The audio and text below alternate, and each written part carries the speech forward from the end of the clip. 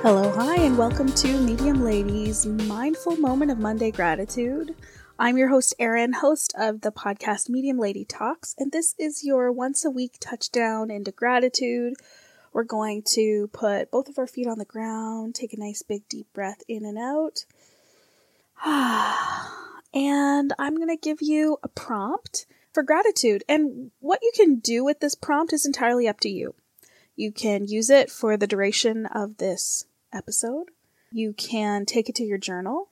You can use it as a conversation starter, or you can actually look for signs and signals of that gratitude through your week so it can deepen and resonate more firmly in your life. And that's all entirely up to you. But for now, this is the moment that we have, and I'm grateful to be with you, and let's jump in.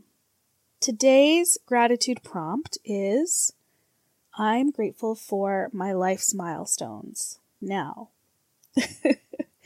I know you're sick of me saying that it's my 40th birthday, but on Wednesday, it will be my 40th birthday, and I am really excited, and I have not stopped talking about it. And I think that there are very much two camps when it comes to birthdays: people who underdo it, people for whom birthdays are a bit of a trigger, or maybe, something that they really guard. And for other people, birthdays are, maybe you're in the camp that I've been in, which is telling people about them, celebrating them, planning them, discussing them, using them as opportunities or permission to do what you want. But nevertheless, this is not about me. This is just kind of going a little bit deeper into that 40th birthday and recognizing that these life milestones, whether it's you're 1 year older, whether it's you're a decade older, whether it's that you've moved houses or changed jobs or had children, whether you've gotten divorced or you've lost a parent, these are life milestones. These are the real chapters that carve out the cadence of our lives. The pandemic has been a huge one of those for us. It's a huge chapter. There will always be before the pandemic and after the pandemic. But we have other life milestones that we can be grateful for. And if I look back on the last 4 decades of my life, there are some really wonderful life milestones, getting into university, falling in love, getting a job as a nurse, all of these things. And at 4 decades, the way that story goes is unique and specific to me. And that's what I'm the most grateful for, is that my life milestones are my own. They don't exist on some kind of generic life timeline.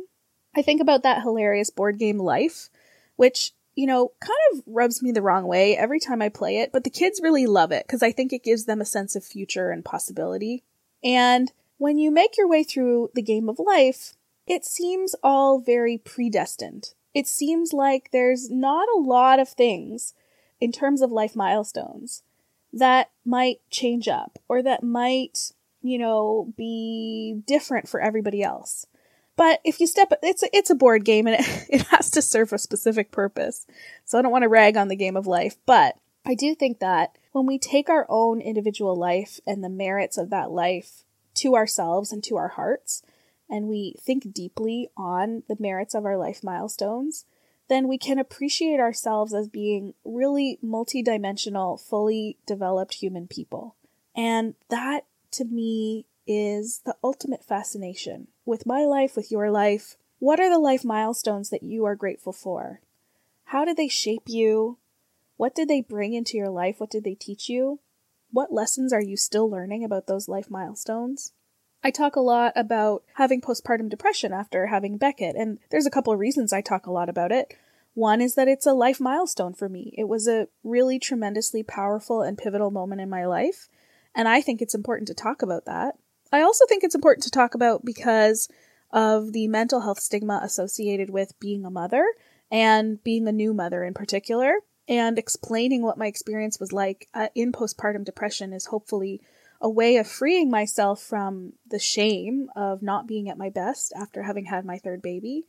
And also the relatability of it is that there's probably lots of other people who might experience that within their life. It doesn't have to be a milestone for them, but it was definitely a milestone for me. Sometimes our life milestones are complicated. They come with pros and cons. They come with benefits and pain. And those can be complicated things to be grateful for. So if there's a particular life milestone that popped out at you, that's maybe not quite so straightforward as turning 40.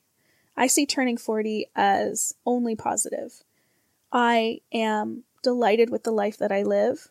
I am healthy. My family is healthy. I celebrate the way that my life has grown, and I feel like I have what I need to live out my dreams for the next decade.